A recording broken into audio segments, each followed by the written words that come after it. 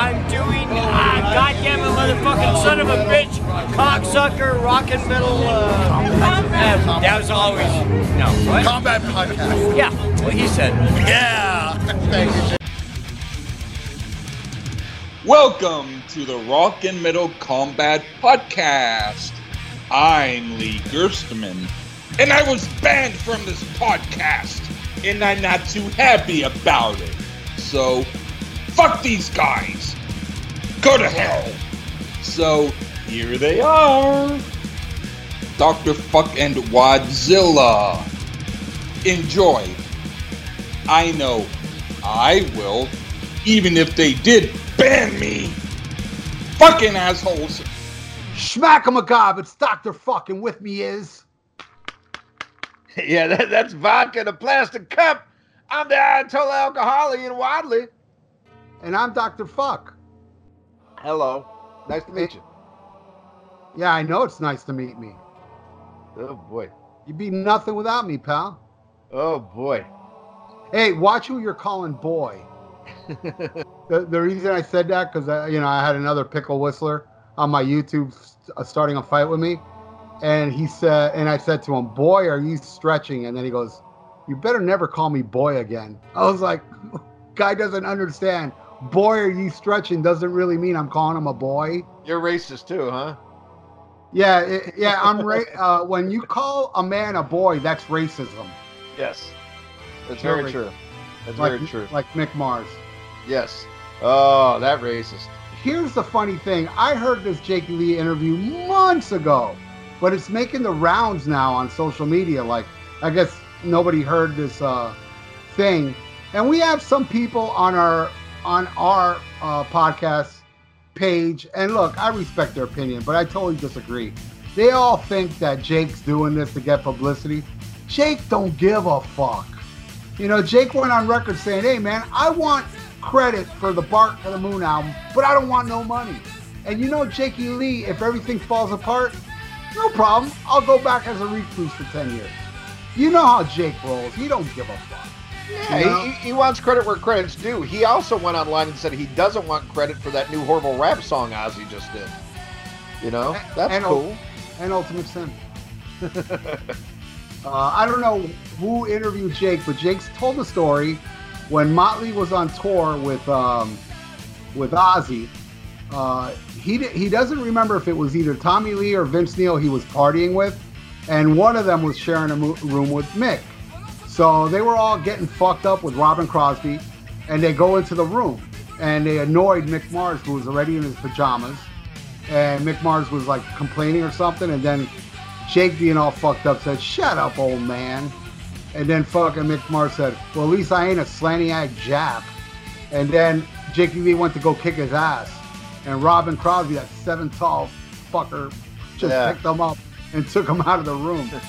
So, you know, people are, oh, Jakey Lee, all he wants is attention. And, you know, somebody wrote that on our own page. Oh, this guy hasn't done nothing in 30 years since he's been in Ozzy. Guy's never heard of Badlands, I guess. And he's just doing it for publicity, blah, blah, blah. I totally disagree. But coming up on the Almost Human page, which is now Dr. Fuck page, because I don't know if you remember this, Ian, because we talked about it on the last episode when you were really smacked on vodka. I no longer have the Biggest Kiss channel because I destroyed it. Yeah, but you will again. I mean, you'll get all those people back, so it doesn't matter. No, a lot of people decided to stay. I've lost a few, dude, and it's ridiculous because, and it's very important to talk about, just because I have this YouTube channel that pretty much brought a lot of attention to this podcast. A lot of people, not a lot, you know, dude, before I made the change, I got the subscriber number, I made a notepad, and I kept the subscriber number there. The first day that shit went down, like 10 people left right away. And then it went right back up, and it got back on that same fucking number. And then it went down again, and it got back up on the same number. As of now, as we're recording this, it's gone down 20 people. So there's been about 50 people that left already, but there's people coming in, you know? So now it's down 20, so let's see, you know, how long it'll take. But it just passed yesterday the 8 million view mark. So over 8 million views on that channel. But anyway, and this week on Wednesday, I'm gonna spoil it. Well, anyway, people aren't gonna hear this till after that video's up. In the video, and then I said, no way is Mick Mars a racist, and my puppet pops up saying, oh, excuse me, Dr. Suck, but I got footage for you. And I have footage of Mick Mars during the recording of '94, where he picks up this weird thing, and he goes up to the camera and he goes, looks like some nigger painting, you know. And so then, you know, just to give an example. And then after that, I went into my whole spiel about, you know, Jakey Lee don't give a fuck. He's not doing this shit for attention. It's always the circumstance of the interview. Yeah, you know, hey, it sucks, but I'll tell you what, man. I know a lot of fucking rock stars that if you said, you know, everything they said, you know, your opinion might change or it would be, you know, scrutinized. So I'm not saying it's okay what he said, but. Oh, and also another thing I want to talk about. There's a guy online. I don't know his name. It's unfortunate because I find him hysterical. He is such a Metallica nut swinger. And I find him funny because I discovered him when Hardwired came out, and there's a reaction video of him first hearing Hardwired, and he's got this cute girlfriend, and it's just so funny. Like a guy's about to cry, and he's doing air drum. He's like, "Oh my god," you know. Well, anyway, I saw a video of his today talking about last night was S&M 2, Metallica S&M 2, and he read off the set list. Oh boy, it's bad. Yeah. I mean, they did Unforgiven 3. Or was it 3? Whatever was on Death Pathetic. Oh, my God. Yeah, that was 3. Yeah. Oh, my God. And they did out. Go ahead. No, I was just going to say, I've seen the set list they've been doing recently. And, I mean, this Hardwired tour is going on and on forever. And they keep changing it up. I'll give them that. They change it up, and they're bringing out some fucking...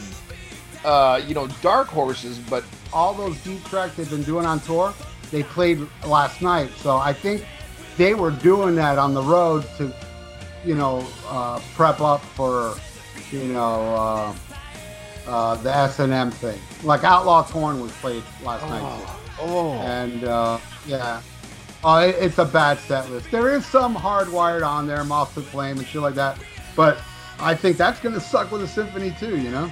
Everything and sucks a lot of symphony. repeats. They did The Day Never Comes. Ugh. And I believe that's the song he said. They played and everybody left the stage but James Hetfield. And James Hetfield sang with the orchestra without a guitar. Oh God. See, unlike it doesn't sound promising. I like Death Magnetic, other than Unforgiven 3 and The Day That Never Comes. I like every other song on that album. I think those are the only 2 songs they played. Oh my God. Oh. Yeah. All right. Really, really bad. Well, more bad news. Well, I mean, I think it's good news. You know, probably it makes you and Taylor Swift upset. But Tool's new album, Fear and Column, Column, or however the fuck you say it, debuted at #1, and I gotta listen to it. I do have to listen to it. I haven't heard it yet, so maybe I'll like it. You know what? I am a Tool fan, and so far the only song I heard was the title track, and that's the same one you and me heard when we were at Rockin' Pod, and we both had the same opinion. I was not impressed with it. So many people. Wait, I heard it. Yeah. God. I heard it at Rockin' Pod? Yeah, because I think remember I had my computer linked up to the TV and I was playing shit, and we were watching something, and that came on next. And while I was taking a shower, dude, and I was like out of the shower, my hair was dry by the time the fucking song was over. It's like a fucking 11-minute song, and you totally thought it, you know, it blew, and it did nothing for me. I need to listen to it because so many people are saying like, oh my God, they knocked it out of the park with this one. It's totally worth the wait. But I've heard the title track like 3 times now, and it still hasn't set in with me, and it hasn't gave me, it hasn't made me want to listen to the album. Which, something like Tool, you got to set time aside because it is, it's a process. But it really didn't grab me, and I'm being honest here. A lot of people, oh my God, it's great. Hasn't got me yet. I need to listen to the full album. But what was so funny though is, it took Taylor Swift off the number one spot, whose album came out the previous week. And, Taylor Swift has a rabid fan base, and they were taken to the internet freaking out that this band Tool, and none of these kids knew who Tool was. I mean, because the last Tool album came out like, 2006? And they're like, who are these guys? Yeah, you're right, Ian. I know my Tool. There's no way that there's no way they can dethrone Tay-Tay, which is what her fans call her. And it was just so funny to see these 16-year-old kids, and 14-year-old kids freaking out because this metal band who they've never heard of is going to dethrone their queen. And some of the quotes that were on like Twitter and Facebook, it was all over the internet this week, like little girls freaking out because this heavy metal band was going to fucking dethrone Taylor Swift. And it did. And that I'm happy about, dude. I'm just happy, whether you like Tool or not, for a hard rock, metal, progressive, whatever you want to fucking call them, to see people go out and buy a physical product in this day and age. They sold, 248,000 copies last week. That's amazing. Especially considering like the biggest version was the deluxe version was like $40. And it has a TV inside. Yeah. Have you seen that?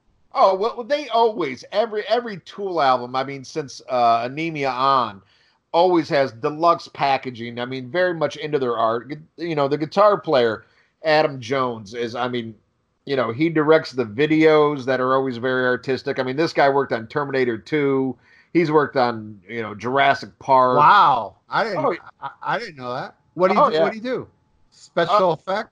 Yeah. He worked in makeup and special effects. That's how he got his start. And, okay. So he always labors on, whatever they put out. It's a very, intense product. Whether you like it or not, they put a lot into it. And that packaging looked amazing. But I gotta say, like I said, it does.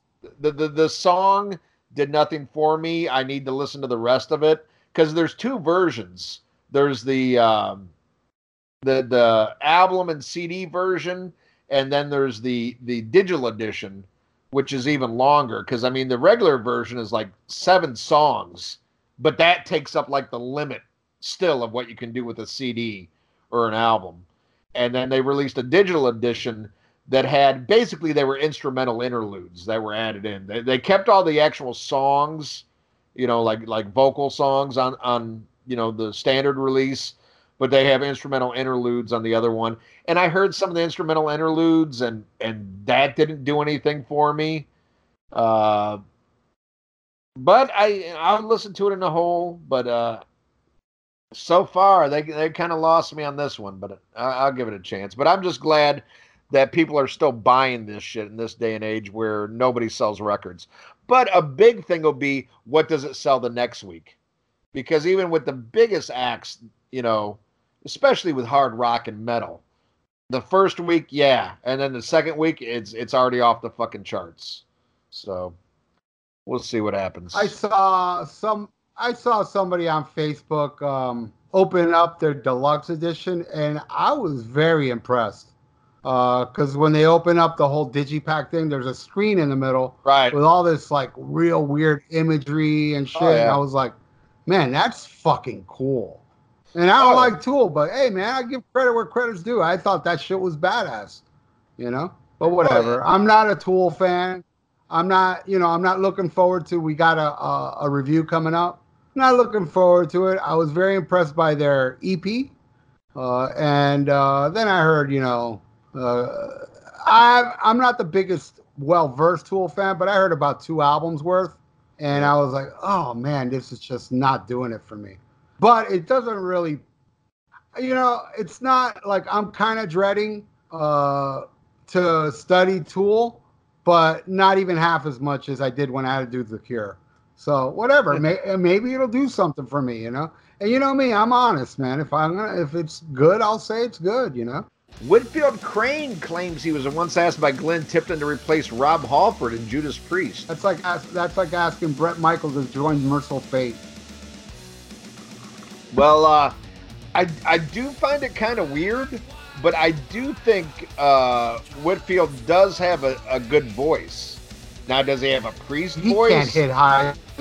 Yeah. I can't see him doing that, but I do think vocally he's better than what he did in Ugly Kid Joe.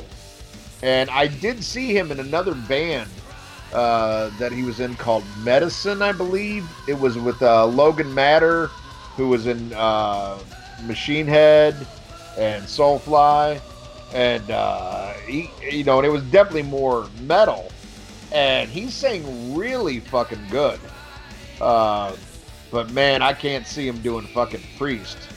But I don't know. I'm not saying I don't believe the guy, because maybe they were trying to get somebody who was popular at the time, and Ugly Kid Joe was popular, around that era.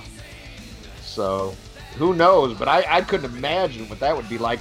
But I think no matter what or how he sang, you still would have had to sing the shit that Glenn Tipton was writing at the time. So I don't know if it would have worked out. I saw Peter Frampton last night. Oh shit! Where at? The West Palm Beach Amphitheater. Oh, you saw him in concert? Okay, cool. Yeah, it was amazing. And I finally saw the Jason Bonham Zeppelin thing. Oh, yeah? He opened. And Peter Frampton played Black Hole Sun, but he played it instrumentally with the talk box. And it was awesome.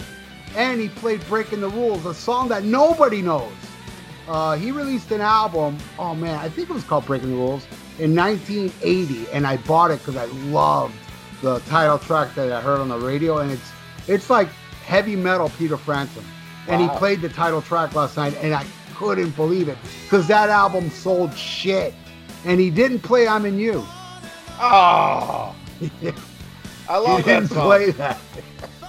He didn't play it, but you're in me. Dude, the guy is so good.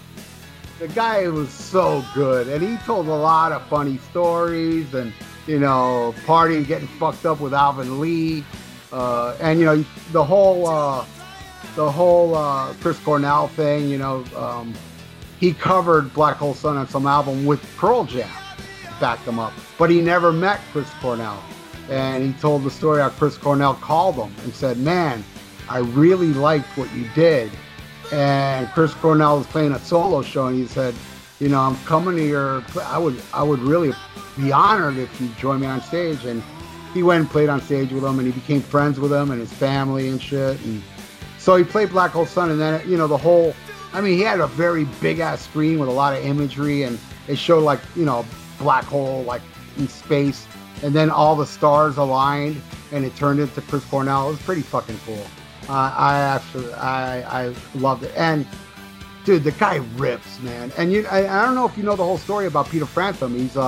It's his farewell tour because he has an ailment. Yes. He's about to lose all his functions. Yeah. So this ain't no bullshit.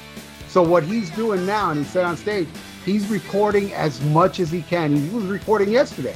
He did some studio work in West Palm Beach. He's trying to get all these albums done before he loses all his functions to play. So he's going to have albums for for years to come. And he played some of the blues stuff. And I'm not the biggest blues fan. Yeah. It was amazing. Well, I've got that new album. It was really amazing.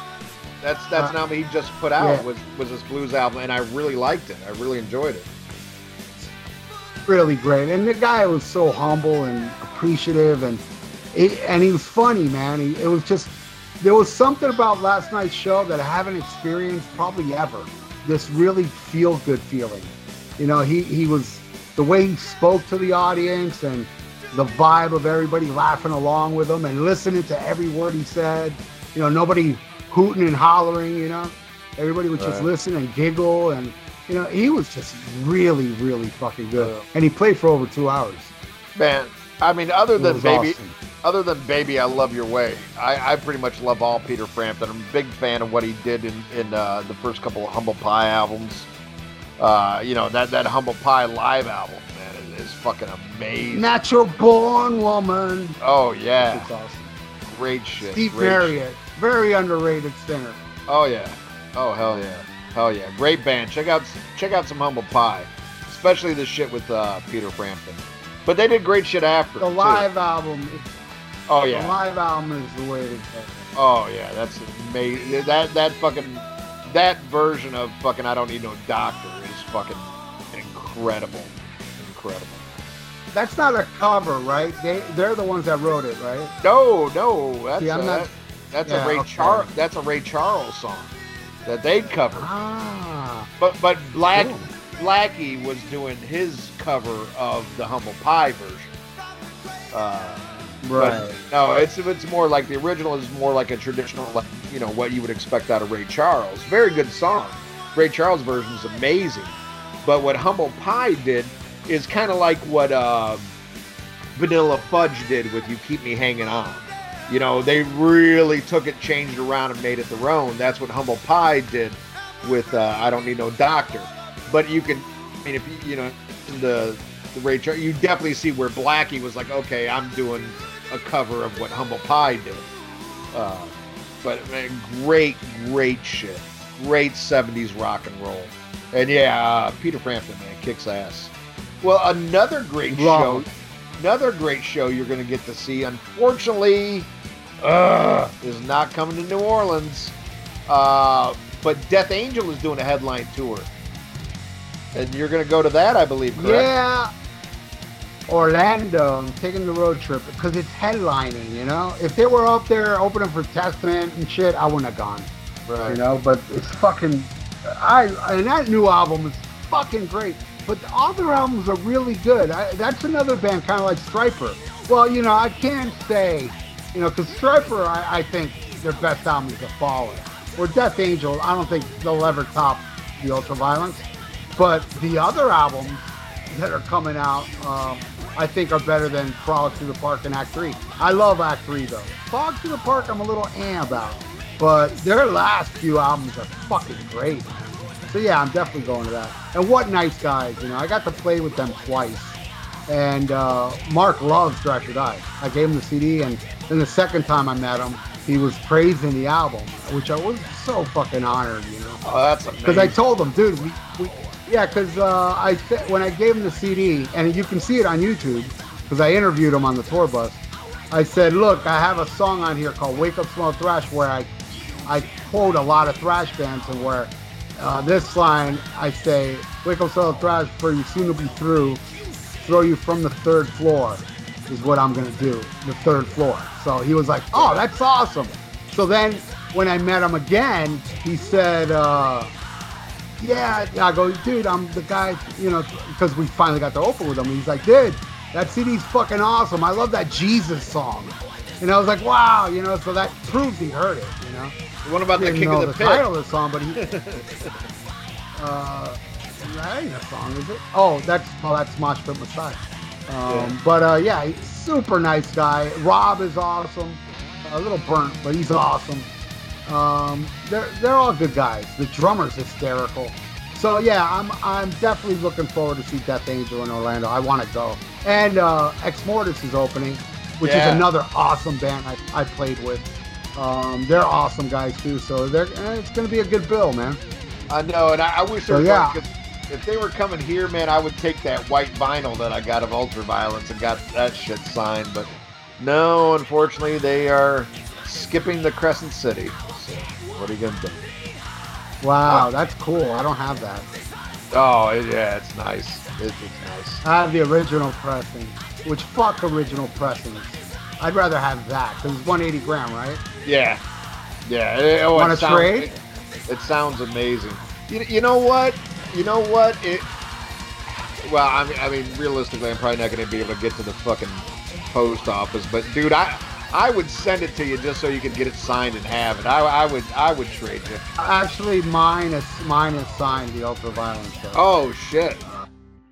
Well, another story that's been all over the internet is this Iron Maiden show in Washington.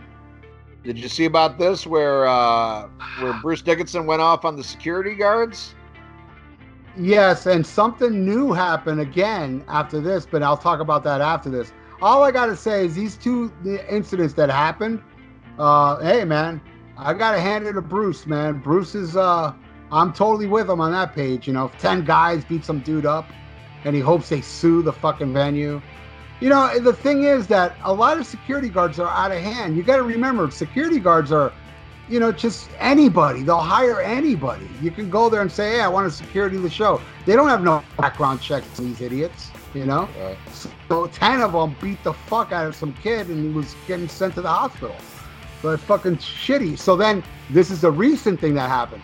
Bruce fucking cussed out some guy in the audience that was giving him the fucking Nazi salute. And I was like, fucking right, man. Hell yeah. Billy Milano did that too in SOD, when I saw SOD. Some guy was giving him the Nazi salute, and he fucking stopped the show. He goes, my fucking dad killed motherfuckers like you, and that shit was awesome, Fuck those Nazis, pricks. Hell yeah. No offense here. Yeah. Now I have heard conflicting reviews on the story here. Now some people have said that the person in question, who was attacked, was being violent to other people in the show. Like he was definitely being a problem. Okay, I didn't know that. Yeah, now, but that's the thing, you don't know. But there's always two sides. But some people were saying that this person in question was being unruly and ruining the show for a lot of people. But then there's also the accounts of whatever they did to the guy was very excessive. Now, if you got 10 dudes on one guy, that does seem kind of excessive. I don't know. Was this guy huge? Was this a guy that required 10 people? Or was he just a drunk young teenager that got, unfairly the shit beat out of him? I heard he wasn't young. He was ruining the show. He was ruining the show for the people around him. And it turned out that guy was Jordan ruined this. Oh, well then fuck him. Beat the living shit out of him for those goddamn circus keyboards. That shit's terrible. Oh. I heard he played on Flamin' Youth. Oh God. But no, kudos to Bruce for stepping up. Yeah. And that's and when you have a show like what Maiden does now, it's very choreographed. It's everything's timed because of, special effects and flames and stuff like that. So for him to stop the whole shebang, he must have felt that it warranted it, that something was definitely out of line, and glad for him to speak up for the fans. Again, you never know what's going on, but I'm glad he stepped in, and I'm definitely glad if somebody's fucking given some fucking Hail Trump fucking signs that he calls them out for that, Fuck that shit, goddamn Nazis. But in even worse news, Motley Crue is putting out a 30th anniversary reissue of Dr. Feelgood. Oh, I must get that. Oh, it's a Coke bottle green I saw vinyl. it. Yeah, it brings deluxe edition brings a bunch of little knickknacks that are pretty much crap. A deck of cards. It's stupid. But this is the thing. All the bonus stuff on there was already released years ago on the 20th anniversary or something. Right. So there's nothing new. It's just nothing basically new. you get a colored vinyl. But the good thing about it, there's nothing new, because you don't want nothing new on that. What the fuck are they gonna put that's gonna be any good? They're sparing you with the crappy fucking extras, shit that was not good enough for an album that had Time for Change. Yeah, they have an isolated track that's just the horns from Rattlesnake Shake. Oh God! Did you see the picture I put up on the podcast page? There's got a tattoo of Time for Change on him. Oh no, I didn't. Oh wait a minute, I think I might have seen that. Oh my Yeah, I put it up as, hey, you guys like my new tattoo? Like I was pretending it was mine. I'm a funny guy. Oh God, what a horrible, horrible song. God, that could be neck and neck with Brandon. In fact, I'd have to go back and listen to our episode. I know Time for Change had to be up there. God damn, that shit's horrible. I agree. It is pretty much, very close to being Brandon type level crap. Yeah. All right. Well, enough of talking about shit. This week, luckily, we have an album, spoiler alert, that we both love. And if you don't love this album... actually, you like this? Oh, yeah. Fuck yeah. I'm shocked because this is actually good. Oh. Did I hurt your feelings? No, because I'm happy to talk about this one. And I'm happy to do it for the great Bridget Rush. She donated above and beyond on Wadzilla World for this album. This week we're doing the Sex Pistols debut and lone studio album. Never mind the Bullocks, here's the Sex Pistols. Holy hell yeah, shit. And this is good.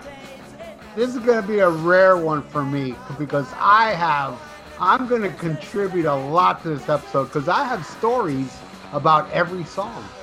Now what went into it. Yeah. I was just going to say, that's great to hear. That's great to hear. Yep, I have little quotes of from Johnny Rotten about what inspired every song that's on this album. Because I read it like before I knew I was going to do this. I read an article of Johnny talking about each song on this album, and then you said when we were going to do it, I went and hunted for it again, and I found it. So I took little notes of everything he said about each song. Oh, yeah. And there's some interesting stories what goes on in each song. Oh yeah, and I watched. I don't know if you have this DVD. It was a British series, and they put out a lot of DVDs. Have you ever got any of those classic albums? Yes, DVDs? Though I don't think I've ever seen Nevermind the Bullock. I love the classic album series. Yeah, it's great. They have a really good one on Nevermind the Bullocks, and I watched that earlier today. And I mean, what a fucking landmark fucking album. I mean, this is a stone cold fucking classic. Love this. Oh yeah, no, this is historic. This is an historic album. Oh hell yeah! And this is I was gonna say, to me, this is just as important as Sgt. Pepper. I mean, this is that fucking landmark. Incredible. Yep, I agree. It's up there. You got to put this up there with the greatest albums of all time. Oh yeah, you have to. And whether and that's why if you hate the Beatles and you hate the Sex Pistols, you can hate them all you want, but you cannot deny the impact that both those albums, the Beatles had, and the impact that this album had. This album was so fucking like historic that I heard it like maybe 2 years after, in '79. This is '77, right? This album. Yes, it was released the end of '77. My friend Henry is the hugest punk fan, so he will always try to turn me on to punk shit. And some I got, some I didn't. This one I got like when I heard this at 14 years old, and I went and bought it even back then. And I've lived with it for 40 years now. Since 1979, and there is not a year that goes by where I don't hear this at least half a dozen times. I always put this album on. I love this album. Yeah. And I bought this for you on accident, thinking that you might not have it. I bought you the 180 gram, remember, for your birthday? And you're like, oh, I already got that. So you sent it back to me, and then I sent you another album. But you have this on... I have on picture disc. Yeah, you got it on picture disc and 180 gram. Record Day exclusive, and I bought the Record Day exclusive singles box set. Oh, nice. That has some of those songs like No Fun and Berlin Was a Gas, and shit like that on the 45s. I have that box set too. I'm a huge fan of the Pistols. I'm not that big of a fan of all these, like, I consider them scab Sex Pistol albums, you know, or I mean, there's some good stuff on Rock and Roll Swindle, but you know, there's songs where Steve Jones sings a song, and you know, it's kind of like, and a lot of Sid Vicious stuff. But this is the only Sex Pistols album to me. Right. They only made one album. Everything else is just compilations of, you know, just milking it. I agree. But so, I do like the live album from the reunion tour. What'd you think of that? Filthy Looker live? Yeah. I love it, and I love the DVD. The DVD that came with it. That I don't have. I need to get that. It's really good. I've seen footage, but I haven't seen the whole DVD. And it's great. The bonus features has Johnny Rotten on one of those double-decker buses in London goofing on everything. I love Johnny Rotten. I watched so many Johnny Rotten interviews on YouTube, more than anybody. The guy is just pure attitude. He just doesn't give a fuck, you know? And what a life he's led. You know, his youth, he had what is it called? Mono? He had mono for a whole year. When he came out of it, he didn't know his parents, didn't know nothing. He had to like start from scratch, you know, to become a human again, you know. Hey, you think that's bad? I had stereo. That's twice as bad as mono. I had it in both. Sorry to hear that. All right. Well, why don't you tell us how you first discovered the Sex Pistols? Well, like I said, my friend Henry played it for me, and you know, he played me a lot of punk rock back then. He was really trying to convert me into a punk rocker, and it didn't really work. I discovered the Ramones by myself from the Over the Edge soundtrack. I bought that before I even seen the movie, and because I saw the album, it was such a great thing, and that had Teenage Lobotomy. So that's the only punk rock I discovered myself back then. But he would play me the Clash. I couldn't get into it. The Dead Boys. Some of it was okay. Love the Dead Boys. Some of it was all right. And I can't remember what else. Some more obscure. I remember one was called Dead Presidents. The Dead Kennedys I didn't care for. You know, just a bunch of shit. But this is the one that got me. You know, and you know, and then also hearing, you know, in the song Bodies with all that bad language. I mean, you never heard bad words back then. And when you did, it was like a word, like working class hero, you know, till you're so fucking crazy. It's like, ooh, he said fucking, you know. But this is like, fuck this, fuck that, fuck that little fucking brat, you know. It's like, what the fuck, you know. And I absolutely fell in love with this album. And, you know, I am what you would consider a punk rock poser, because I am the equivalent of some guy that would say, oh, I don't like thrash, but I love Metallica. You know what I mean? Because I like the popular punk rock bands. I love the Ramones. I love the Sex Pistols. Those are my favorite punk bands. But I love the Fear. Fear. And I love Exploited. Exploited is hilarious. You like Misfits, right? Oh, and the Misfits. Of course, the Misfits. Horror punk. I love Misfits. And that's about it. That's really about it. I mean, I'm probably forgetting a band or two, but I'm talking about bands that I actually own full albums, and I listen to the full albums, you know, and those are my bands. But I am a punk rock poser. I'm not an aficionado of punk. But, I like the first Black Flag. That one was good, too. I did enjoy that album. But how about you? Well, I got to these guys probably... Well, first exposed to them in the mid-'80s, and it was a friend of mine, Ben Poskins, and me and Ben. Yeah, me and Ben. You love that guy. We used to listen. We were break dancers. I mean, we listened to like break dance music. Whoa, really? Yeah. You were a break dancer? Oh yeah. Oh yeah. Well, that was the first music that, you know, besides what my parents turned me on to. I got into black music way before anything else. You know, my dad exposed me to hard rock. My mom exposed me to pop, and I love both that. But I discovered black music on my own, and I loved it. And then, like, you know, and not just early hip hop, but, you know, like R&B and stuff I was really into. But we were a couple kids. I mean, you gotta look at the times. We used to, you know, parachute pants, and we would break dance and shit. But then, you know, we just got older, and he went into punk, and he became a skater, and I went into metal and hard rock. And I would try to get him, you know, into hard rock I was listening to, and he would try to get me into punk rock. And I was kind of like you. A lot of it fell on deaf ears, and I thought it was noise, didn't do much. But the Misfits and the Sex Pistols were the ones that I, like, right away, I was like, okay, all right, I like this.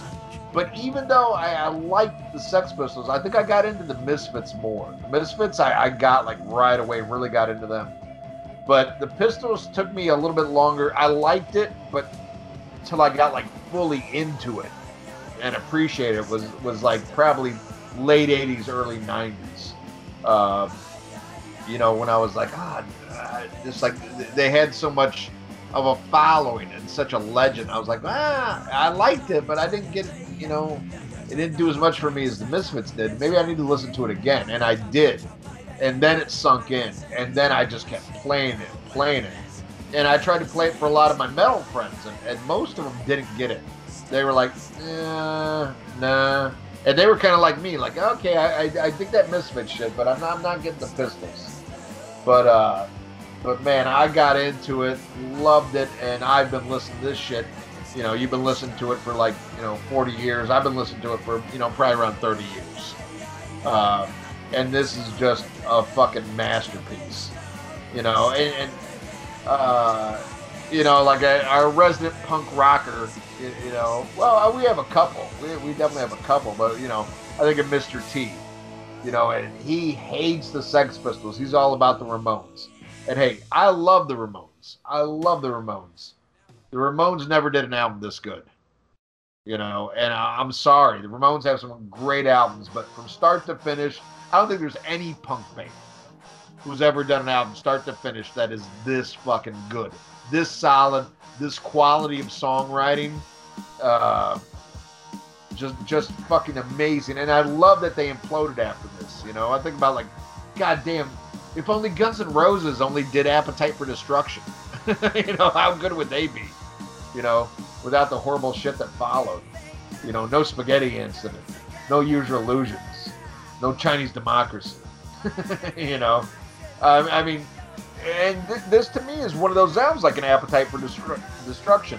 You know, Nevermind the Bullets, Sgt. Pepper. I mean, these are landmark albums that changed music, changed the whole attitude, changed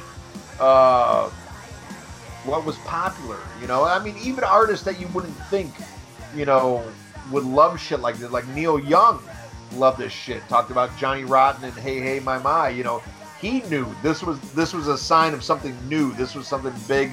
This was something, you know, that was cutting the fat off all the horrible corporate fucking progressive bullshit that was coming out at the time. The Emerson, Lake and Palmers, the fucking, you know, Kansas, you know, the fucking disco. You know, this shit comes out in the middle and just strips all that away and takes rock back to its primordial basics. And it's angry as fuck too. It's not even being nice. You know, there's no nice little, you know, school time lyrics like there was even in old days rock and roll. This was basic rock and roll, but with angry fucking lyrics, shit ton of attitude, and it was smart too. It wasn't dumb, and that's what I love about it too. A lot of these lyrics stand up, and a lot of what they stood for stands up to this day. And I have nothing but respect for Johnny Rotten. I mean, amazing. I saw him last year. I got to see Pill. I gotta admit, it was kind of a disappointing concert, but I never got into Pill the same way I did, you know, the Sex Pistols. But the guy is a stand-up guy. He's no bullshit, like you said. This guy walks it like he talks it. Interrupt this review of the Sex Pistols for a late breaking news. Ian, check this shit out. Singer James Durbin of Quiet Riot has quit the band 2 months before the release of the new studio album. What the fuck? Is there more of a train wreck than Quiet Riot? So you're saying I have Seriously. a chance? I have a chance. I'm gonna do it. I'm gonna do it. I wonder if Frankie Banali knows, because he ain't around no more. I wonder if he got the news. Awesome. Unbelievable. Anyway, all right. So you want to get into the album? Yeah, man. Why don't you take the first track, which is the amazing. Oh, well, here's another thing. We got to see what version you're going. Are we going by the same versions? Well, I don't know. I only know the version I've had since '79. Every version I bought's the same. All right. What the fuck are you eating? Fuck your business. Because it's all over the mic.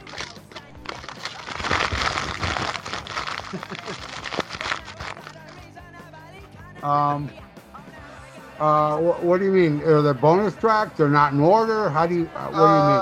Well, I'm looking. There's the original 11-track version. Then there's the 12-track UK version and the 12-track US edition. I guess we'll just go through song by song, and if one of us, if one of them's out of order, we'll adjust it. And fuck bonus tracks. You know how I feel about bonus tracks. Yeah. No, we're not doing bonus tracks. We're just doing regular tracks. They've ruined albums. But like on the original, Submission wasn't included. Okay, well I have that. So in '79 it was already on the album. Right. So you have the 12-track US version, and that might be what I did. I don't know. I've got like the deluxe one they just put out a couple years ago. That's got like 57,000 tracks on it. But I think we all agree it opens up with "Holidays in the Sun." So why don't you take that? Yeah, it's an amazing song. Snotty, an anti-bullshit establishment song. I love this one. And if Johnny was to hear what I'm about to say, he would be completely disgusted with me by saying that I really like the Skid Row version of this. Yeah, Skid Row. What was that? Make a Difference Foundation, whatever. Was that on the? That wasn't on Besides Ourselves? No, it was on. Oh, it must have been that. That horrible '89 album. It was Stairway to Heaven, Highway to Hell. I have that CD. Yeah. Cinderella does a Janis Joplin track. Yeah. Bang! Say da da da da. Yeah, is that on there? That was terrible. Gorky part. Yeah. But here I'm going to throw in a little story of what inspired this song. According to Johnny Rotten, he said the idea to this started when the band went to the Channel Islands, and nobody would let them stay in any hotel. And there they are wandering the streets and the beach and trying to find, what the fuck are we going to do? And they ran into a local gang that let them crash at their place. Now later, Johnny and Sid went to Berlin, and they thought, let's see if they'll let us into East Berlin. So fucking they got up on the wall. They try to climb the wall to get over, and when they get to the top, there's a bunch of guards pointing rifles right at them. So and the guards were like, I don't think so, and that's how the idea came for this song. That's what this song's about. Holiday in the Sun is about their experience of being shunned by not only one but two places. And yeah. I love this. What a great opener too. It's the perfect opener for this album, And just that attitude, holiday, other people's misery. I love that shit. He's the working class. He's like Johnny Rotten is the working class hero, the working class spokes. Oh, yeah. You know, I agree. and this album is full of, and this album's full of contradictions too, which you'll see coming up. But what do you think of Holiday in the Sun? Oh yeah, I love it. You got a lot of the same notes I do about how they were so happy to get out of London because they felt like, London was just so depressing at the time. They were so hated. They went on a vacation to Jersey, and not New Jersey, but Jersey over in Europe, and then ended up in Berlin. But man, what a great riff to start off. And I love the guitar sound on this album. I mean, this is, for a punk album, this is a very great sounding album. I mean, you got Chris Thomas producing it, Bill Price engineering it, did an amazing job because as raw as it still sounds really, really fucking good. And Steve Jones' guitar is just phenomenal. And, the drumming on it's great. But that voice, oh my God, that sneer from Johnny Rotten. And if you think about it, think about, how different it was for that time to hear a voice like Johnny Rotten. But to hear how other people would adapt it, it would be, very much, a lot of punk bands in particular would adopt that kind of sneer. But, as metalheads, there'd be no Dave Mustaine sneer without the Johnny Rotten voice. You know what I mean? I think he borrowed a lot from that, and he's a huge Pistols fan. And then we go into the classic, oh my God, Bodies. Holy shit. That's on your version too, right? Bodies is the next song? Yes, sir. Holy shit. What a pummeling. I mean, this is like, you hear any band play this, or any band play music like this is going to start a pit. People are going to be slamming around. But holy shit, then you get into the abortion rock that is Bodies. And, a very fucked up tale. Now, Johnny said it's neither pro or anti-abortion, but simply talking about a girl that they knew. And, they keep it real in the lyrics. Her name was Pauline. She was from Birmingham. And it was a chick who was in a mental institution who lived in a tree house, that was at the fucking mental institution. That's all in my notes. Yeah, and this chick had a lot of abortions. She had a lot, and she actually got thrown out of a couple of clubs for carrying around the aborted fetuses with her in a plastic bag. Insanity. John Lydon said she got thrown out of a discotheque for bringing in a bag with the aborted fetus. I mean, evidently this is a girl that's, not all there, but holy shit, lyrically, the way he describes it's pretty fucking, explicit, and it's not just saying fuck this and fuck that, and I mean, that's in there, but I mean, if you actually read the lyrics, it's a pretty, like, wow, tale of an abortion. But, another thing he quotes in the classic albums that I just watched, he said, abortion's pretty fucked up, but so's, bringing in a kid that you don't want to take care of either. So, it's kind of weighing the options. But you might not get all that just by listening to the lyrics, because it's pretty like, I think if you just read the lyrics, you're like thinking like, oh man, he really hates abortions. But, it's never that easy with his lyrics. You really got to read into it and then, hear interviews that he's done. But all that shit aside, it's just a slamming fucking track. And it's really, really, really killer. An important track on this album. What do you think, Ralph? What I got, because, you can make up your own mind to lyrics. I always felt like Johnny just didn't give a fuck. You kill the baby or not, I don't care. But, reading what I did, which I'll explain after what I say, how I feel about this song. It's my second favorite track. And you have to think, at that time, a song about abortion was fucking insanity. And especially adding all those fuck this and fuck that thing. And, it was almost unheard of to hear fucking a song, but to hear it repeated as much as it was fucking insane. I mean, it's a killer song, and it's the only song on the album Sid actually played on. Yes. It's not Malcolm. What was his name? Goddamn, Matt. Whatever. And this is what who got kicked out of the band for liking the Beatles. Glenn Matlock. Glenn Matlock. But actually, Glenn Matlock only plays one song on this album. Right. Both him and Sid only play one song. The rest of the bass was played by Steve Jones. Steve Jones, yeah. Yes. But again, this is what Johnny said. Yeah, it was inspired by, and she was like a stalker too. The band, Paul, and but Johnny said he wrote this song as a pro and anti-abortion song.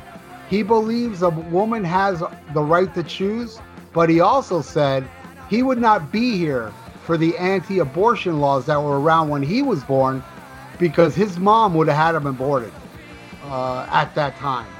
So Johnny wouldn't be here if there wasn't the anti-abortion law at the time. And he also said that fuck this and fuck that, fuck the little fucking brat, I don't want a baby that looks like that, was totally ad-lib. It wasn't written when they recorded the song. He did it on the spot while recording it. And, and then they had to change the song around a little bit for it to fit, but it was totally ad-lib. So I fucking love it. Second favorite track. The next one's No Feeling. The definition, I guess, of punk rock, since I'm a punk rock poser. It's a big fuck you type of song. I love the fuck out of No Feeling. It's so fucking, no feeling for you. What you gonna do, And Johnny said, as a kid, Johnny's father took him to many orphans to his house, because he would take care of orphans.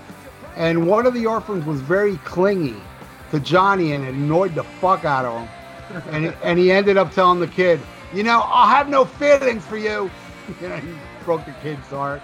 But later he did feel bad about it and has donated to many orphan charities in his adult life. And he says the song is ironic because he actually does have feelings for orphans now, but at the time he did it, But even when he wrote No Feelings, it was about that. But even at that time, he felt bad because he did have feelings for these orphan kids, I love No Feelings. What do you think? Oh, I fucking love it. It's like a punk answer to I Me Mine. Like, fuck you, It's all about me. I don't give a shit about you. And I love how just like frantic the song is. But we'll go to the next song, which is Liar. And this one, from what I can tell, was written about Glenn Matlock, the bass player who left before they even finished recording this. And there was a lot of strife back and forth between Glenn and Johnny. And Glenn was pretty much the guy who wrote the music. I mean, he was the guy responsible for all this shit. I mean, Sid Vicious wasn't shit. Sid Vicious was a poster boy. The guy couldn't play bass. He only plays bass on one song on this album, and even that's overdubbed by Steve Jones. He had the look, he had the attitude, but he didn't have any of the fucking skill. And Glenn Matlock was the guy that really brought these songs together, and from weird inspirations. He liked the Beatles, he liked ABBA, he liked all kinds of different shit, and he fully admits that's where he got the basis for a lot of these catchy fucking songs that, for as heavy as they are for the time, just have basic great hooks and feels to them, and I think that's why these songs stand up so much.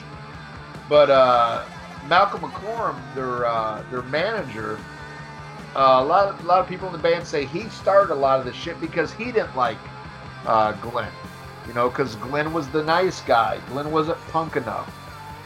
Glenn listened to the Beatles and ABBA, where he was trying to go away from that, and he thought, who gives a fuck if Sid Vicious can play? He looks the part better. But I think this is Johnny's song, like, bitching about Glenn, but even Johnny would say, years later, like, he felt played, and a lot of shit was misunderstood, and you know, he didn't hate Glenn as much as he was led to believe he did, and that he appreciated what he brought to the band. What do you think of this one? Oh, I love this fucking song. Like, what you gonna do? You know, it sounds like I'm gonna sound like a broken record, but this is pretty much no feelings and attitude in it. I just love it. And but you know, Johnny did say in that thing I saw, this wasn't inspired by one person, it was inspired by many people. And he went off on Malcolm McLaren, you know, because Malcolm McLaren, which again, we're gonna sidetrack now, but we're gonna sidetrack with Sex Pistols now. People that hate the Sex Pistols call them a boy band because, as we all know, Malcolm McLaren was responsible of getting them together. They were manufactured, you know, as a band. And but dude, I mean, come on, yeah, maybe the invention of the Sex Pistols was the same thing that they do to invent boy bands, but really, we're gonna call the Sex Pistols a boy band just because of the manufacture part. You're stretching it, because what they did musically was it didn't make the little girls wet. Let's put it that way, you know. It made them fucking run for the fucking hills. Unless you were some fucking psychotic bitch called Pauline, you know. So, but Johnny, and I love this quote from Johnny. Johnny said, "I really hated Malcolm. He was a fucking liar. But I gotta say, when he would lie, it was the most adorable feature about him." Take the next one. God saves the Queen. She ain't no human being. What a great line. I love that. God save the Queen. She ain't no human being. But Johnny said, this song, and by the way, I love this song. I'll just talk. It's fucking classic, but I will say, along with Anarchy in the UK, these are the two songs that, I don't know, man. I don't think they match up with the rest of it. Maybe it's because I'm being countercultural and it's the most popular tracks. But they're pure Sex Pistols. They're pure awesome. I'm not saying they're bad, but I guess like there's two tracks on here I'm kind of really burnt out on. And it's these two songs. And I don't know why, you know. That's a rare one when you get burnt out on songs but not the whole album, you know. Because I can listen to this album all fucking day. But Johnny said that this song is very misunderstood. It's a very misunderstood song about the monarchy. He actually feels bad for them because he feels they were raised in a birdcage. You know, as people, he feels bad for them. But the concept of the monarchy, he hated. You know, it was expressing my point of view of the monarchy in general on anybody that begs your obligation with no thought, and that's unacceptable to me, is the quote he said. But which is interesting. You think about it. He's like, you know, when you think God save the Queen, she ain't no human being, it sounds like, you know, he's insulting her. But no, he's actually saying, I feel bad because they're not raised like regular people. They're raised in bird cages. And I find that very interesting about this song, you know, when I heard that thing. But I do love God Save the Queen. I'm not bashing it at all. But, you know, I mean, I just preferred the other tracks. Go ahead, Ian. Well, I'm not burned out on this one at all.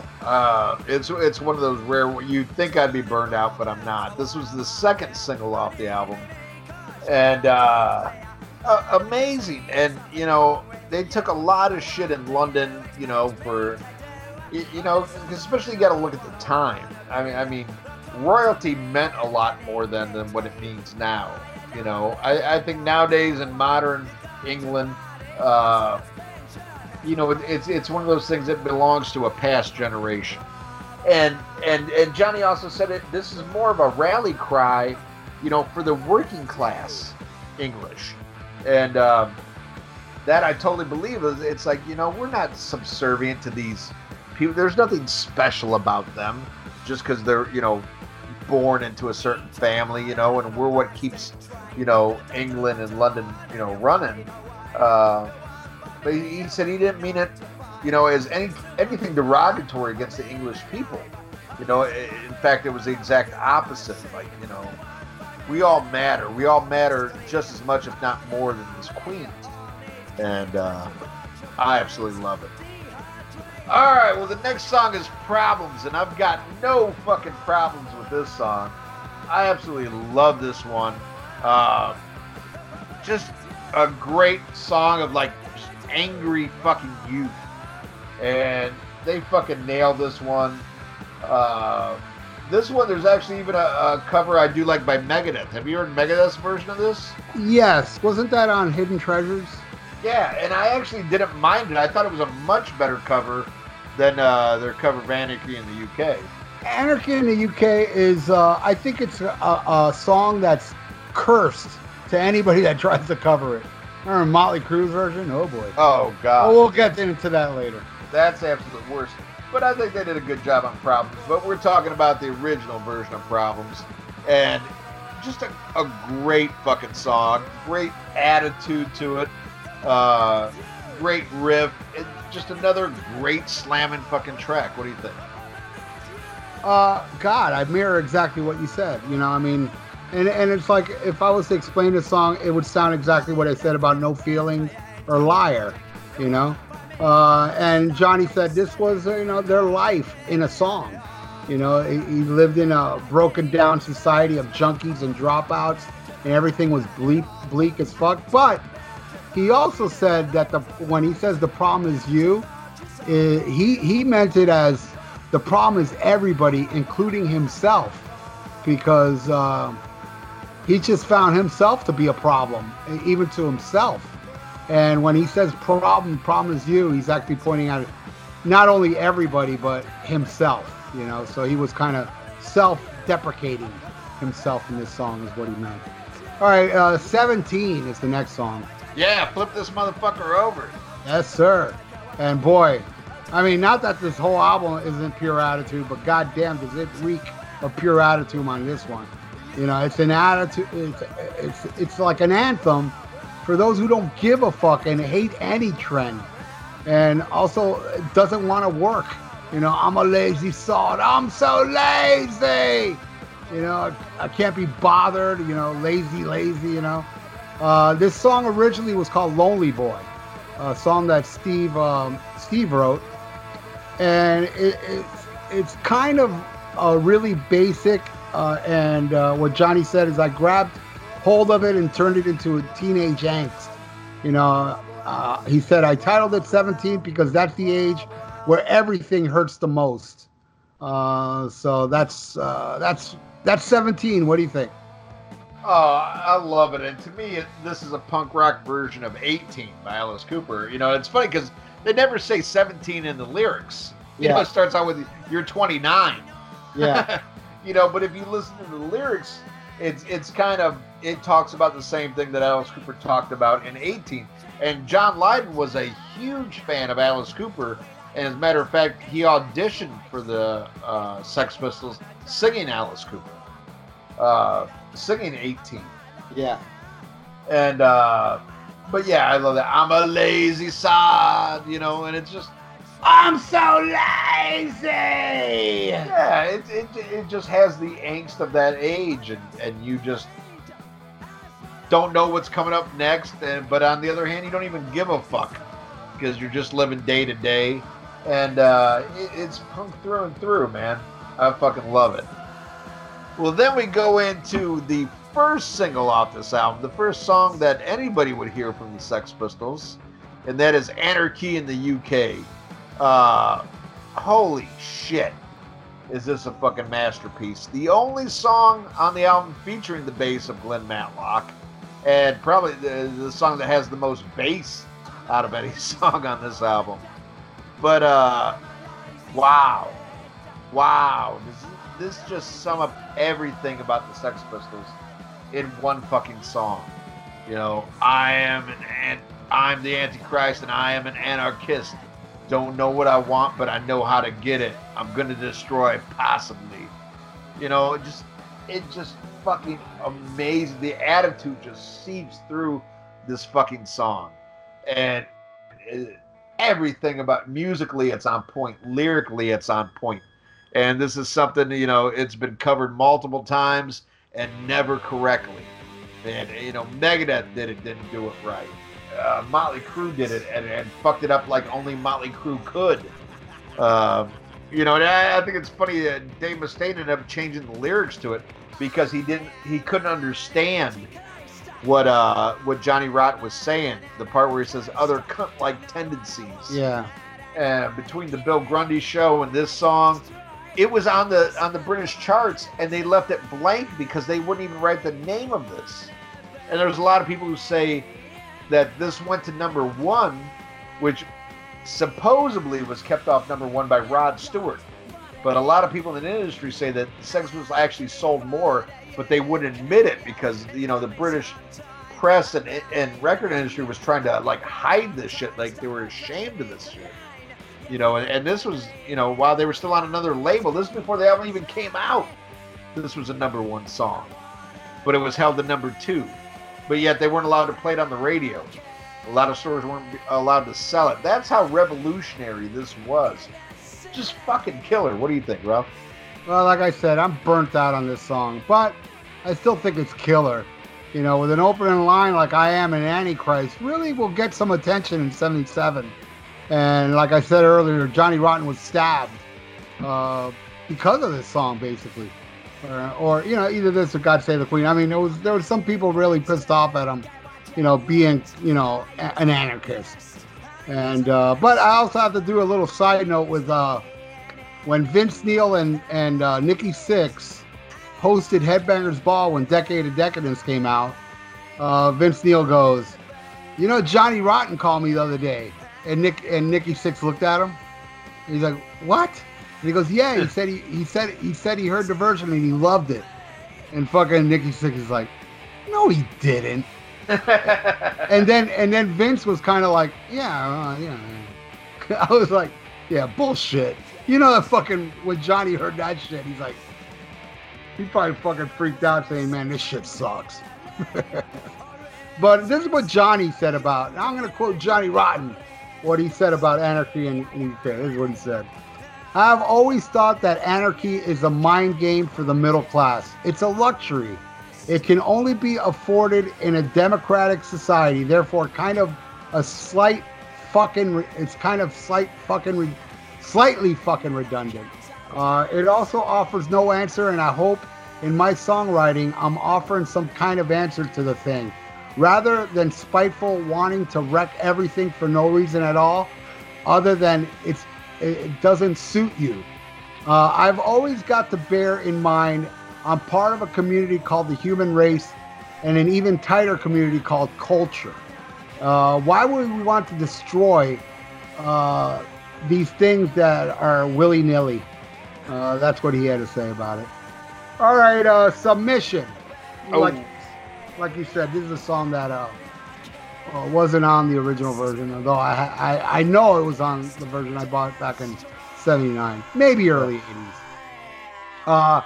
I think this song sticks out. Musically, it's very different, And Johnny said it's his vision of a love song, And I love the solo in this song. It's not a guitar; it's like fart noises.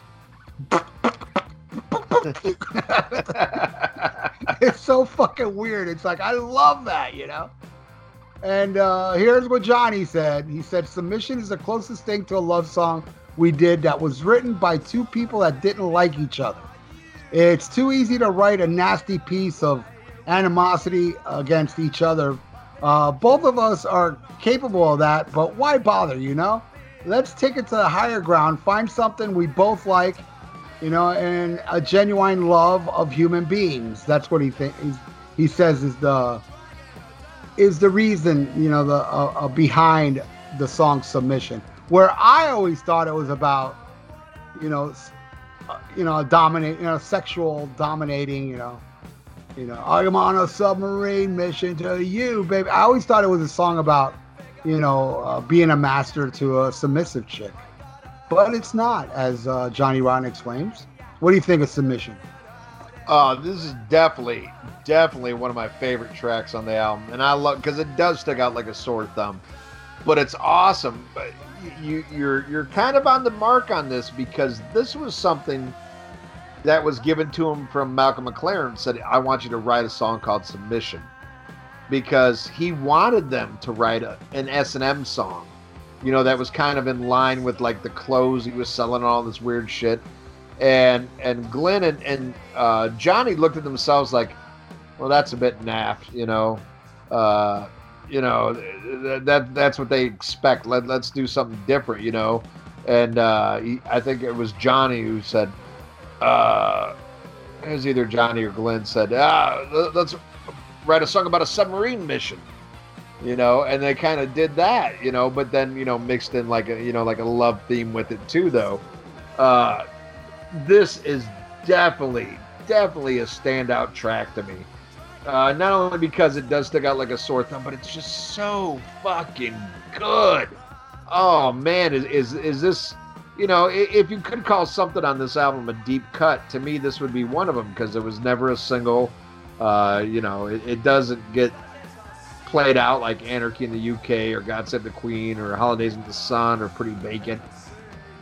But oh man, just a killer track. Probably it's hard to, because all these songs are so good. I don't know what I would call a top 3. Definitely my top 5 though. I love Submission. Fucking love it. Well, then we go into another song that was requested by Malcolm McLaren, and that's Pretty Vacant, the 3rd single off this album.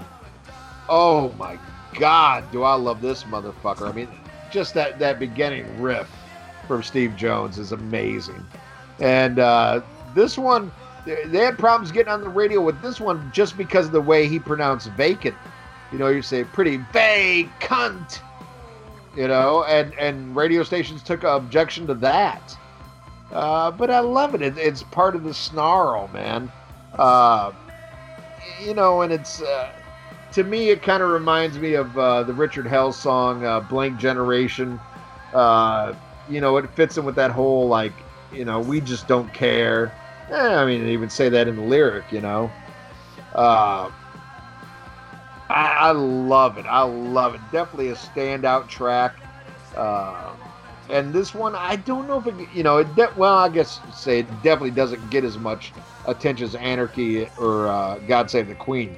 But to me, it's just as catchy and just as important, man. Definitely in my top 5. Love Pretty Vacant. What do you think? Since the day I bought this album to today, this has always been my favorite track off this album. And again, like you said, I love how he emphasizes cunt in the word without saying it as the word cunt. I just feel like it's so genius how he does that, And here's what he said about it. He goes about Pretty Vacant. Here's an irony in that song, because we weren't very pretty and we were far from vacant. Maybe I would have had an easier life. I'd be dead wrong, but it would have been really easy. No, you can't get sucked into the system. Can't allow that. And I said, it's pretty vacant as and then, he goes, and I said pretty cunt as a sneaky one on my behalf. Gotta love that. All right, the next song, New York. Oh man, I gotta quote some lines from the song because it's so good. It's like, I love the line where he goes, there's two lines I gotta quote from the song, where he goes, you're just a pile of shit. You're coming to this, you poor little faggot. You seal with a kiss me. And and then I love this line even more. He goes, you think it's well playing in Japan, where everybody knows Japan is a dishpan. You're just a pile of shit. You're coming to this, you poor little faggot. You seal with a kiss. And here's what he says about the song. He said, the word faggot in the song is not about the New York Dolls, because they certainly were not. It's out to an audience that just wants to misinterpret everything. And you have to bear in mind that faggot in England at the time, it was an advert for it in London. It was a northern dish, faggots and gravy. and they were trying to introduce it to the Southern England with their hideous advert. I can't remember the company, but it was a product that would never wash well with Londoner. It might not come off the way in the song, but that is certainly where I took the reference from, and I do that a lot. Whatever the scenario around me is, I will absorb when in Rome. And he also said, you know, it's about the New York Dolls, but it's also not about them. So he's very vague. Like a lot of his songs, you know, you think it's one thing, and a lot of people write it down like, oh, this is about the New York Dolls, you know, without like really talking to Johnny about it. But, you know, I guess he does, you know, he said, you know, it is and it isn't. So take it for what it is. But I love New York. And again, you know, like, fuck this and fuck that. Here you have, you're just a pile of shit and saying faggot. And for the longest time, that line, you poor little faggot, I always thought he was saying, you porno faggot. You know, because the way it sounds, you porn faggot. And not until you know, I read the lyrics on this thing. I was like, oh, he says poor little faggot. I always thought it was you porno faggot, you know. Anyway, I love it. It's fucking one of probably my third favorite off the album. I love New York. What do you think? Wow, this is the one. This always used to be my least favorite song on the album. And I don't know what it was, but it never, it wasn't something that I disliked, but it never stood out to me the way the other tracks did. But as I was listening to it today, like, you know, I listened to the album like maybe about 4 times today and watched the video and stuff. And the guitar riff just hit me. And I was like, God damn. I love this shit. This isn't a bad song. Well, like I said, I never thought it was a bad song. It was just my least favorite. But my respect for it really jumped up today. It's like, God damn, that's a killer song too. Like, God, there's no fucking bad song on this album. You know, and that's just mind-blowing. I mean, just really good. Really good. I never knew exactly what he was talking about. I didn't know he was talking about New York Dolls. I never got that. I thought he was talking more about the New York scene and more like a comment on America. But, you know, I'd have to reread the lyrics now, thinking about the New York Dolls aspect of it. But this is definitely one that jumped up in my opinion as of today. And where it was the only song where I was like, and now I'm like, fucking, man, New York kicks ass too. But then we go into the last track, EMI. Hello. I fucking love this one, and this is just a great track. You know, of course, it was written later in the sessions because it's about how they were originally signed to EMI when Anarchy in the UK was released. It was when they were with EMI, but due to pressure, you know, between the Bill Grundy appearance and all this other shit, you know, they got dropped by the label. Later, got signed to Virgin. You know, and Virgin had to go to court over the title of the album. There was a court case over the title of the album, whether it could be released or not in England, saying it was a vulgar, you know, word and couldn't be, you know, released. But Richard Branson, who owns Virgin, had to go to court for all this shit, and they did win the court case. It was able to get released. But even then, a lot of radio stations wouldn't play it. Record stores wouldn't sell it. But I mean, just the buzz was so big around this band. You know, kids found a way to get it. And great song, and a great song to take a piss out of the record label that, you know, signed them initially because they wanted something controversial, and then they were sorry when they got it, you know. And they're just like, fuck you, you bunch of pussies. I love EMI. What do you think? Yeah, it's so fucking catchy. Probably the catchiest song on the album. And yes, it is a song about their great rock and roll swindle. They pretty much turned the tables on EMI. They fucked EMI before EMI could fuck them. Because, you know, record companies are, you know, known to fuck over artists and shit. Well, they took it upon themselves to fuck everything up. And, but I love it. This would be my third favorite on the album. In order, I would say Pretty Vacant, Bodies, and EMI are my top 3 tracks on here. Nice. And here's what Johnny said. He said, E and I wanted to sign us to show what a grand, varied label they were, but they really were not. The song was fun to write. It was actually mostly done in the studio because the groove was there and it was relentless. It was a lovely, hypnotic, trance-like state to get into.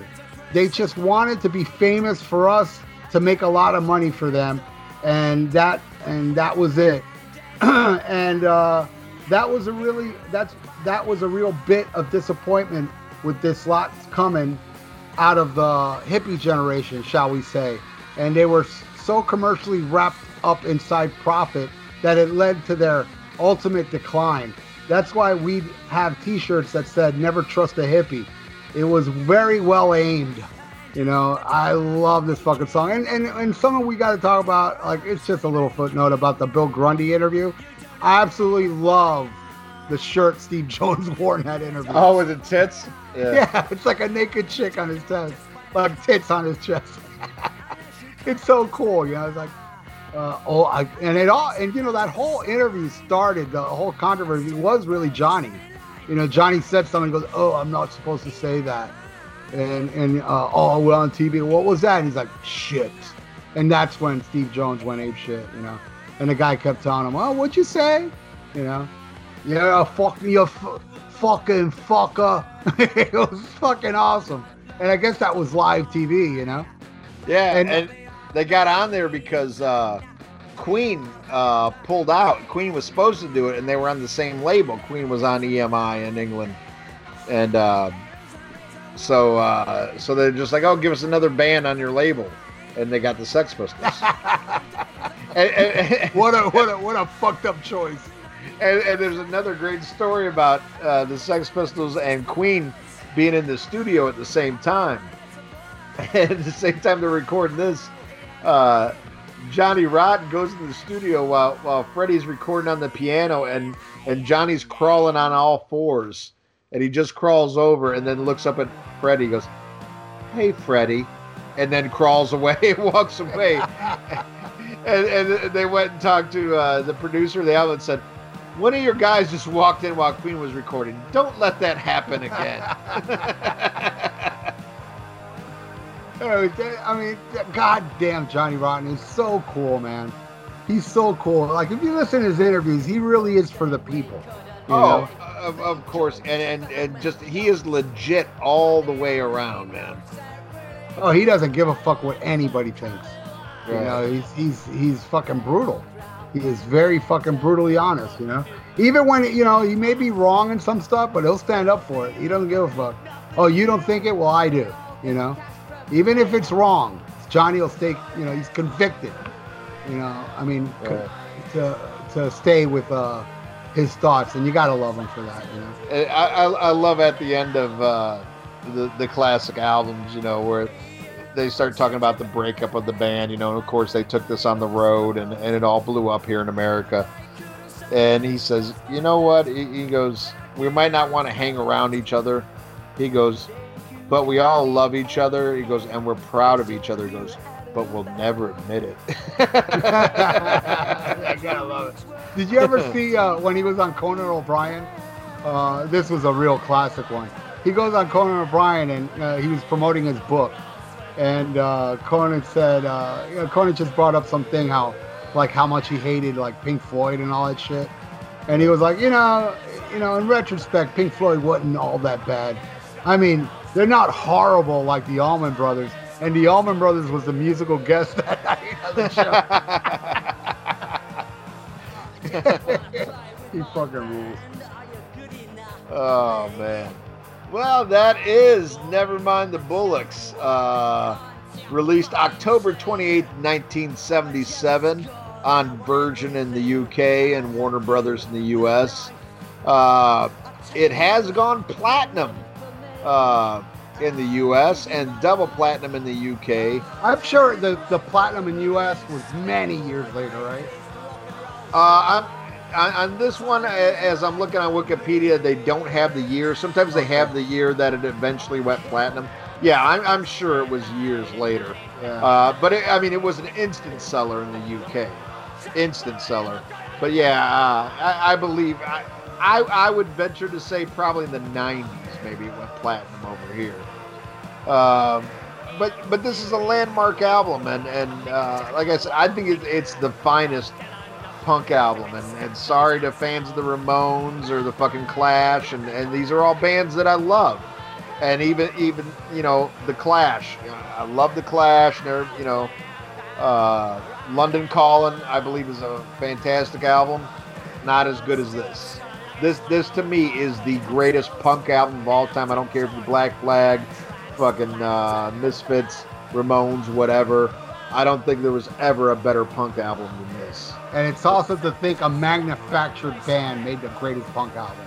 Yeah. And I agree, man. This is the best fucking punk album. Oh, yeah. Just absolutely fucking amazing. And a pleasure to talk about this. I know we had a fake episode. I think it was our first Rockin' Pod. I said, never mind the Bullocks, here's the Rockin' Pod. But now we have the full fucking, we do this landmark album, and I'm so happy to do it. Great one to talk about. All right, well, now it's time to go into Pick of the Week. And Ralph, do you have a Pick of the Week? I sure do.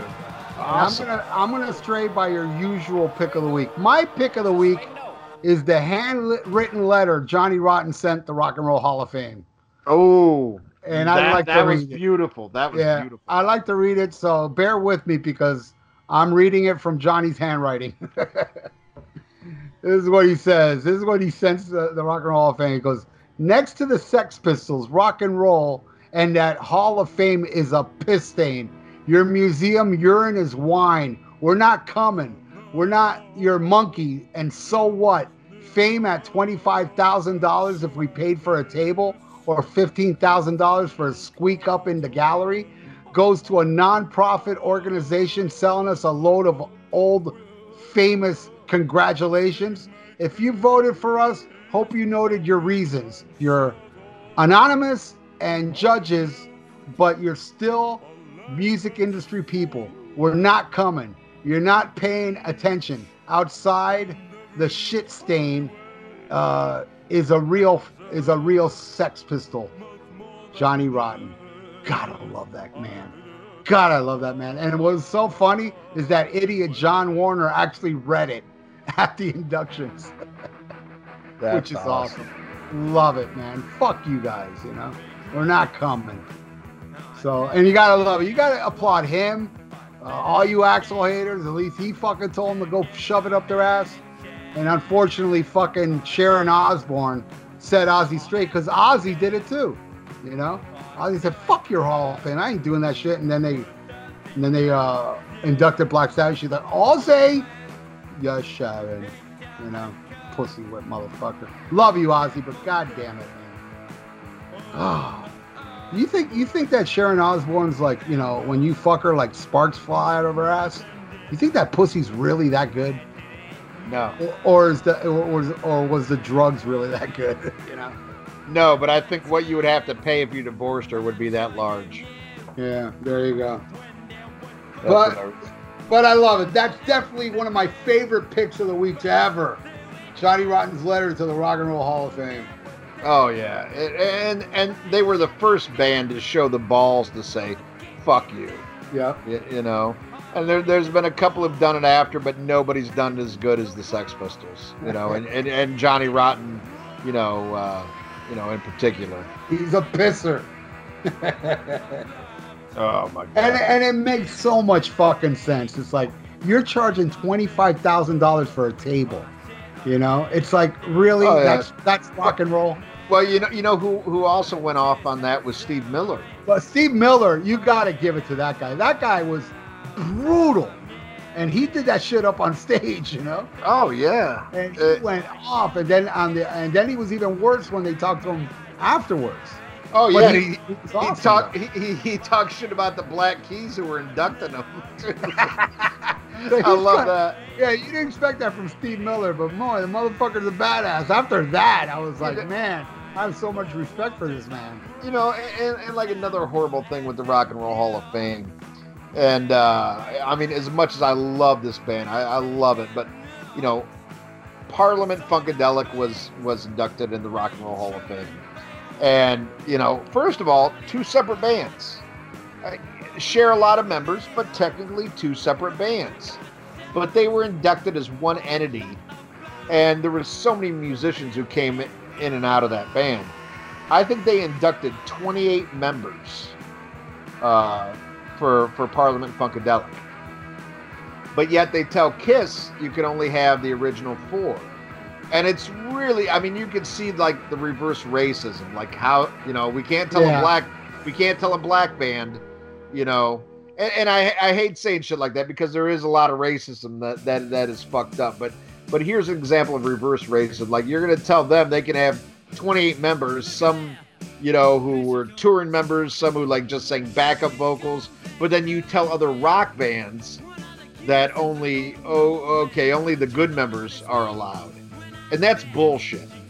That's if they could have all 28 people inducted in for them, then Kiss should even have shit members like Mark St. John inducted. You know what I mean? Well, and also you got to remember, even though they're white, I mean, and this shows the pure, you know, cluelessness of the Rock and Roll Hall of Fame. They didn't induct Nick Simpler, but yet they put in Rod Evans. Yeah. You know, and that just shows their Grammy Award type of mentality, because the Grammys, you know, in a way, you kind of like, I give a pass to the Grammys because the Grammys are just idiots. They don't know what's up. You know, they give awards to Milli Vanilli and shit like that. So, I mean, that's a fucking joke where these people are trying to be like credible. I mean, how is it that you're going to induct the E Street Band? I mean, that's ridiculous to me. You should induct Bruce Springsteen and the E Street Band. I mean, but they did that shit separately while Judas Priest is still not in there, or right. You know, and I can think of non-metal bands that should be in there, but it's the thing is that I don't keep up with the crap, so I don't know who's in there or not. But I wonder if War is in there. You know, no, they're not. And War was very influential back in the 70s. Right, right. No, but you have rap bands in there. Madonna. And ABBA and stuff like that. You know how I feel about ABBA? They're not supposed to be in there, dude. ABBA's a fucking pop disco band. Here's the thing. You know, there is a country music hall of fame. You know, but yet, you know, nobody's throwing a hissy fit because Led Zeppelin's not in the country music hall of fame, because they shouldn't be. Right. You know, and you're throwing in, you know, rap artists just you know, so you look like you're not prejudiced. Now there should be a separate rap hall of fame. I agree. There are some great rap artists that should be acknowledged, you know, should be, you know, given attention to, who brought that form of music to what it is. But it's not rock and roll, you know, and to add them and exclude actual rock and roll pioneers, you know, I mean, that's a whole nother episode. But again, and I've said this before, Rock and Roll Hall of Fame, what really upsets me the most about the Rock and Roll Hall of Fame is not the Rock and Roll Hall of Fame itself. What upsets me is people, fans out there clamoring to get their band in this facade. It's like, why? You know, first they're going to complain, oh my God, they put NWA, they put Madonna in there. Put my band in there. It's like, dude, they got Madonna and NWA. You don't like them in there. Then why do you want your band in this place that are snobs? That's nerds who want any kind of validation they can get. In my opinion. In my opinion. And as much as we goof on Kiss, Paul Stanley went up there and ripped on the Hall of Fame too. Yeah. And I got to give it. I mean, that's probably the greatest thing Paul's done, other than those classic Kiss songs. Right. I mean, when he went up on stage and his induction, he actually went up there and bashed the Hall of Fame, which again, I got to hand it to Paul Stanley for doing that. Yeah, and the thing is, as much as I bash on Kiss, if you have a Rock and Roll Hall of Fame, Kiss 1000% deserves to be in there because first and foremost, it's your legacy, who you've inspired. How many bands has Kiss inspired? Alone, not even if you don't like their music. How many people have picked up a guitar because of Kiss? You know, people like, you know, metal bands to Garth Brooks. Yeah. You know what I mean? I mean, and that's the funny thing. You'll probably see Garth Brooks in the Rock and Roll Hall of Fame before you'll see Judas Priest. Well, here's the thing: you'll see a lot of bands that Kiss influenced. I mean, it has been proven. There's a lot of bands that Kiss influenced that were in the Rock and Roll Hall of Fame before Kiss. Oh yeah, you know. So, it's a facade, and fuck the play. I don't care, Rock and Roll Hall of Fame. I care more about the idiots out there that keep clamoring to get people in this place. You're giving them, you know, credence. You're giving them like some kind of, you know, it's like, why, you know, the best thing to do is like fucking ignore them. Yeah. Don't give a fuck. But no. And the thing is, like, you want them to induct somebody, but they still think you're a fucking idiot for liking them. And that's a fucked up thing. Is like, you want Rolling Stone to say they like your band, but if you were to walk in wearing one of their shirts, they'd be like, look at this fucking loser wearing this fucking shirt. What a fucking loser. You know, these people still don't like you. They still don't like your band. Well, the reason that Kiss was in there and all these bands that they don't want in there is because now they're giving people like Tom Morello and Eddie, and even Eddie Trunk. Well, people like that get a vote. It's not just that. It goes much deeper than that. Rock and Roll Hall of Fame has been losing a lot of money for years. Oh, good. Because nobody gives a shit, so they're putting in people that they know will put asses in the seats. Oh, I didn't know that. That's great. Oh, That's great. yeah. Like putting in bands like Def Leppard and shit and stuff like that. It's because they know people will show up for that, and they've been having problems, you know, because they have their elitist list. And don't get me wrong, I like a lot of the shit that's on the elitist list. But I mean, you know, certain shit I don't believe belongs in there. But, but they're trying to make money. So they're bowing down and letting in people that they still don't like, that they still don't approve of. And, you know, Kiss is a perfect example of that. Like, okay, fine, we'll let you in, but you can only induct the first 4. We're not letting you induct anybody else. Even though, you know, Bruce Kulick was on albums that sold fucking millions of copies. Yep. But he's not allowed to be in there. You know, but yet people are like, they care so much that Kiss is in there. But it's still a backhanded compliment. Well, that, and again, I gotta say this, because, you know, I don't keep up with this bullshit. What you just said about the Rock and Roll Hall of Fame, they're letting these people in because they're losing money. Right. Which emphasizes more why this place is the most fucking fake place ever, because they're selling out their own fucking opinions on music for money. That shows they're bitches. It's the bitch Rock and Roll Hall of Fame. It's the bitch for Hall of Fame. Do you know, this is a true story. This is a true story. My mom is part of a campaign to get Redbone inducted into the Rock and Roll Hall of Fame. Is that like a blues guy? No, Redbone, that Come and Get Your Love. You know that song, Come and Get Your Love? I'm going to have to talking with your mom, man. Dun, dun, dun, dun, dun, dun. You know, a lot of people know it now because it's in fucking one of those Guardians of the Galaxy movies. But you know the song if you heard it. Right. But I'm like, Mom, why do you care? She's like, because they're a great band. I'm like, yeah, but who gives a fuck? But, you know, Mom's old, you know, she cares about shit like that. But you know, I'm surprised your mom doesn't want my cock in the Rock and Roll Hall of Fame. I'm pretty sure she likes that way more than Redbone. She likes the spick bone more.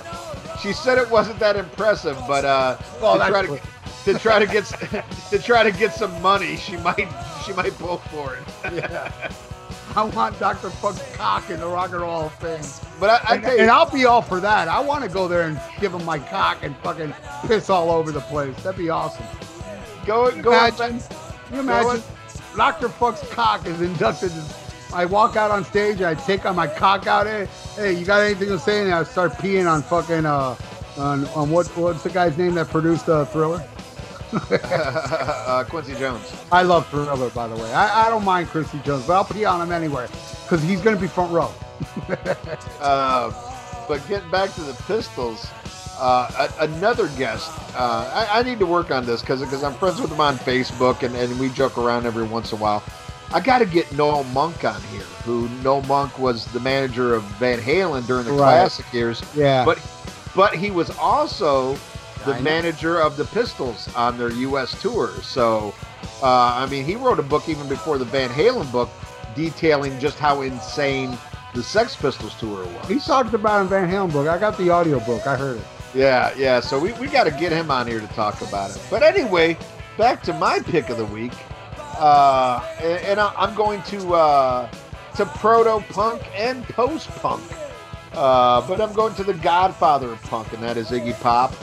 And my first pick, I believe I probably picked this before, but again, if you haven't heard this album, check it out. It's absolutely amazing.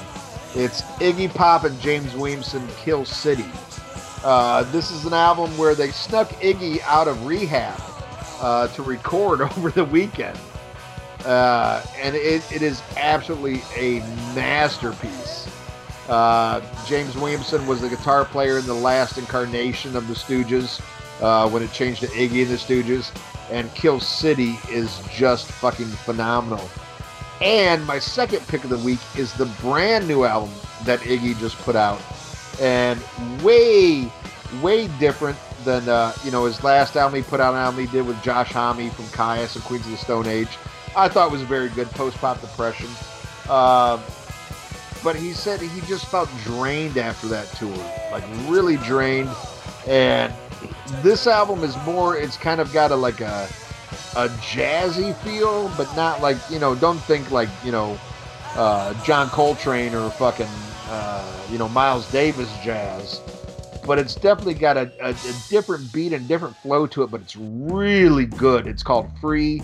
And I was very happy. When I heard the first track, I was a little like, I don't know about this. But to hear the whole album as a complete work of art, it really flows great. And, I mean, Iggy at fucking 72 is still pushing boundaries, still doing different type shit. But check out Kill City, I believe is from 1977. And Free just came out this week. So those are my picks of the week.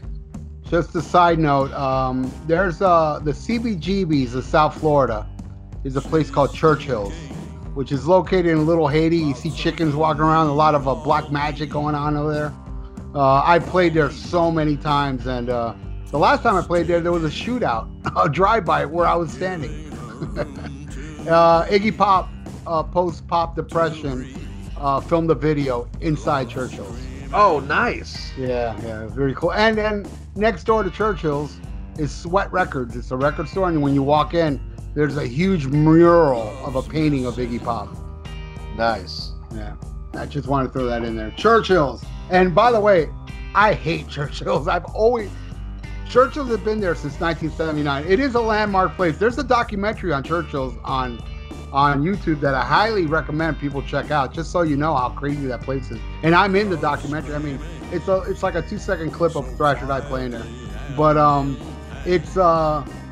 there's things I absolutely love about Churchill's, and then there's things I dread. I will say now they got a decent sound, man. But man, back in the day, man, that I used to, when playing up on Churchill's on the stage, it sounded like rockets, like fucking UFOs and rocket ships were landing on stage. I didn't know what was going on. The whole band wouldn't. It's like we were just going on instinct. Because we're up there, I mean, and the fucked up part, the crowd can hear the band fine. But up on stage, it's like, I'm like, what the fuck is that shit? And then I'm like, we're going to play Churchill's again. Let's practice hard for this shit, But now they got a good sound, man, and it sounds really good up on stage. But that place is such a shithole. I've taken many pictures in that bathroom. That bathroom is something else. But yeah, Churchill's, it's and I've seen a lot of bands, played there, come through and played there. Like Death Angel, we opened for them when they did the whole Ultraviolence in the place. Iggy Pop has played there several times. Marilyn Manson got his start there. It's a very historic place, so check out. And I don't know what song it was from Post Depression, but check out the documentary. It's really good. Nice. All right, well, now it's time to go on to Fan of the Week, and Fan of the Week this week is very, very special to me. I love this woman with all my heart, and that's Bridget Rush. And Bridget is a co-worker of mine, and Ralph, you'll back me up on this. We have a really hard time getting people we actually know in real life to listen to this. Oh yeah. Oh yeah. It's really hard because people you know day to day, you know, you're just some schmuck to them. You know, oh yeah, you got a podcast, great, whatever. You know, people listen to this show who don't know us, and you think we're this or we're that. No, most people they have no idea what they're missing out on. Yeah. They have no idea. And like sometimes annoying, like people I've known my whole life that love this music. I'm like, dude, listen to my show, you know, and they could just give a flying fuck. But Bridget is a coworker of mine, and not only is she an amazing person, but she's an amazing artist. I mean, she does all kinds of, you know, sculptures and you know, woodwork and just very artistic person, but always believed in what we do, and has been a very early supporter of my radio show, of the podcast. She donates every year, and always donates way more than she has to. Like whatever it is to get an episode, she's going to donate way more than that. And this is a woman who, you know, in late 70s, early 80s was so taken by the punk scene. She left America and went to England and to Europe and just backpacked around and became part of the punk scene.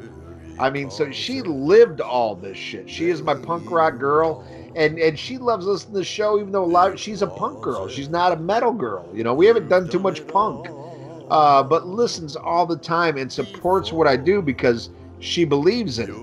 And that means the fucking world to me. You know, and we have a lot of listeners who say, you know, we'll listen to it whether we like that band or not, and that's great. I appreciate it. This woman is the epitome of that. She just believes in what we do and supports us, and I mean, she is just salt of the earth. And God, you know, even when she donated $60. You know, and it's, well, you know, 40 to pick and 60 to guess. She's like, nah, I don't want to guess. She's like, I don't even care. You pick the album. I don't, whatever. I trust you, you know. And when I put up a thing on the Facebook page the other week, I was like, hey, somebody give me an album, you know, because I was looking for something that you didn't have to study. I was like trying to, like, we got to knock out some of these fan requests. And and she actually requested Van Halen too. And I'm like, honey, we already did that one. You missed that episode. She's like, oh. And I'm like, how about Sex Pistols? I know you know you love your punk. And she's like, oh, that would be amazing. So I'm so happy to do this for her. And again, you know, it means a lot when people who know us take a chance and listen to us, because I believe in this show. I believe in what we do. I think we're damn good at it. And it does get discouraging when people who are, you know, your friends in real life, not that people, you know, in the community aren't our friends, but people we've known forever, like, really, you don't believe in us enough to check this out? So when people do, it means a lot. And thank you so much, Bridget. I love you, and I appreciate your donation this year and every year. Yeah, thank you, Bridget. And she's into sculpting, huh?